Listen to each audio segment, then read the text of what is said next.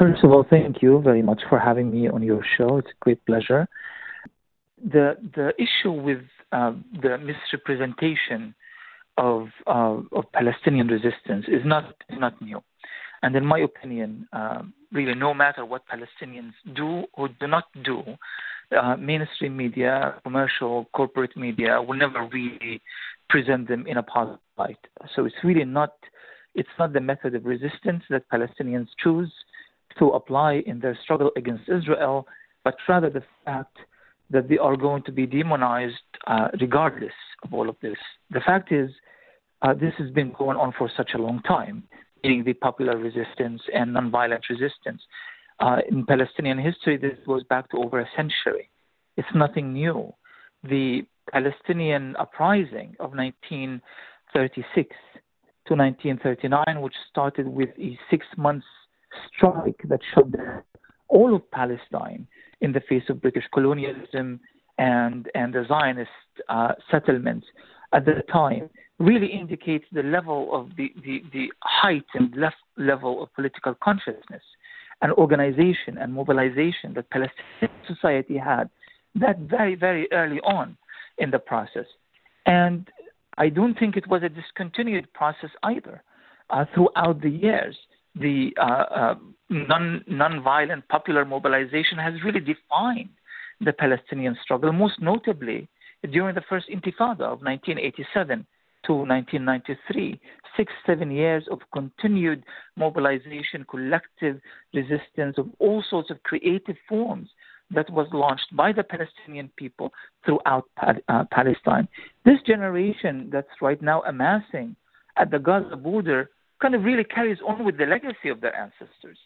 But they are doing it in a most exciting way, in the sense that really you would think that after years of dehumanization of Palestinians, the besiegement of the Gazans over the course of a decade or more, you would think that their spirit would have been broken. You would think that they would have been pushed to the brink, pushed to the corner, yet they haven't. Here they are, tens of thousands of them are still descending upon the borders, still holding this massive display of resistance that involves families, involves Palestinians of all political backgrounds, in which not just, and this is what really been focused on, not about kids throwing rocks at Israeli snipers who are not hesitating to shoot and kill them just like that, but there are thousands of other people who are trying to really reanimate Palestinian unity, finding the common ground beyond the factionalism that has been an ailment in Palestinian society for many years. They are dancing, they are cooking, they are reading, they are discussing, they are engaging in political conversation, and this is happening every day since March 30th. And I believe that it will continue even after the set date of May 15. The reaction of international Western leaders has, as per usual, when there is any wave of Israeli atrocities, been conspicuous by its silence. There's been a decided lack of outrage or political principle shown by Western leaders, which again is nothing new. How do you see the geopolitical dimension of things at present? We know that President Trump has been very bellicose in his support for Israel, and most particular in his commitment to moving the American embassy to Jerusalem. Europe remains very much kowtowing to the United States, as does our own government. Do you see any prospect of a shift in political will on the international front in terms of placing pressure on the Israelis? Right. I think historically, Palestinians usually rise when the situation really reaches a point of where it's defined by political despair. And I think we are living in this era right now. The fact that the likes of Netanyahu, the Israeli prime minister, is so empowered by the international silence, by the Arabs, regional silence as well, not just Western, but Arabs as well, regarding what is happening in Gaza, to the extent that the Israeli military issued a statement recently in which they negated or they defended criticism of human rights groups, saying no human rights apply on the Gaza border because this is a state of war. And you would say, what a degree of arrogance that takes Israel to argue that even if we consent that this is children throwing rocks at Israeli snipers, who are a long distance away from them, even if we argue that this is a form of violence, but to declare that this is a state of war and to justify the killing of dozens and the wounding of thousands of people. But this empowerment comes because of international silence and because of the regional politicking of Saudi Arabia, of Egypt, of other countries in the region that no longer see Palestine and the Palestinian people and as a priority. The official American position so far has been Israel has the right to defend itself. But against whom? Against children, against women and men who are unarmed, raising flags, peacefully protesting. What kind of logic, what kind of skewed logic would allow this kind of statements to be made?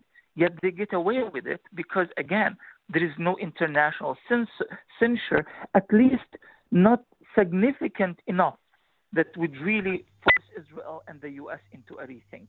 I think it is usually during these times that Palestinians realize that they have no one to count on but themselves. And this is really a moment of despair, political despair maybe, but perhaps also a moment of political rebirth, where the Palestinian nation can find its voice at last. The other dimension, of course, of the international situation is the Palestinian Solidarity Movement, which has been burgeoning in recent years. We've seen the rise of the boycotts, divestment and sanctions movement, which was an initiative by Palestinian civil society and has been taken up by many groups and institutions throughout the world. How important do you think the BDS campaign is? It does seem that a lot of Israeli government officials and propagandists and strategists are terrified of BDS. So speak to that. And I suppose also in connection with BDS, the importance of public opinion, perhaps even particularly American Jewish public opinion in the United States.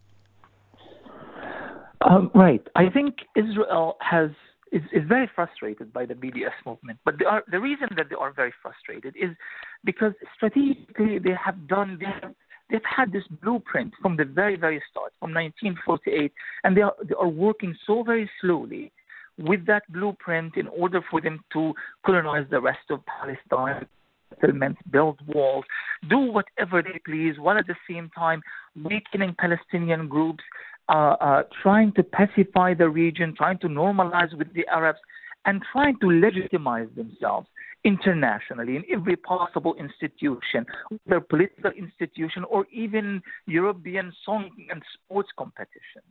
And then here BDS comes, forcing an entire new look or outlook on this subject, forcing a conversation. Israel didn't expect that after 70 years, for that conversation to resurface. And that is a conversation about Israel's legitimacy. Can you be a legitimate state if you are an occupation power? Can you be a legitimate state if you are a colonial settler state?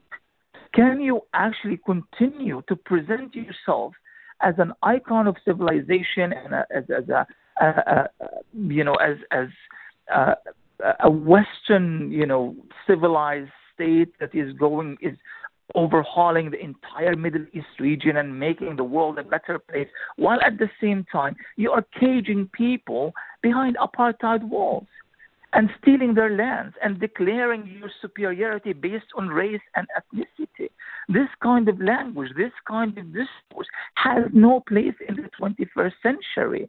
And BDS is exposing the whole thing. So what I think people need to understand is that BDS is not about boycotting Israel per se, because there's always that stifling argument that says, well, no matter how much money BDS would cost Israel, the U.S. can flip the bill, no problem. They give Israel $3.8 billion a year. What kind of a difference would BDS make?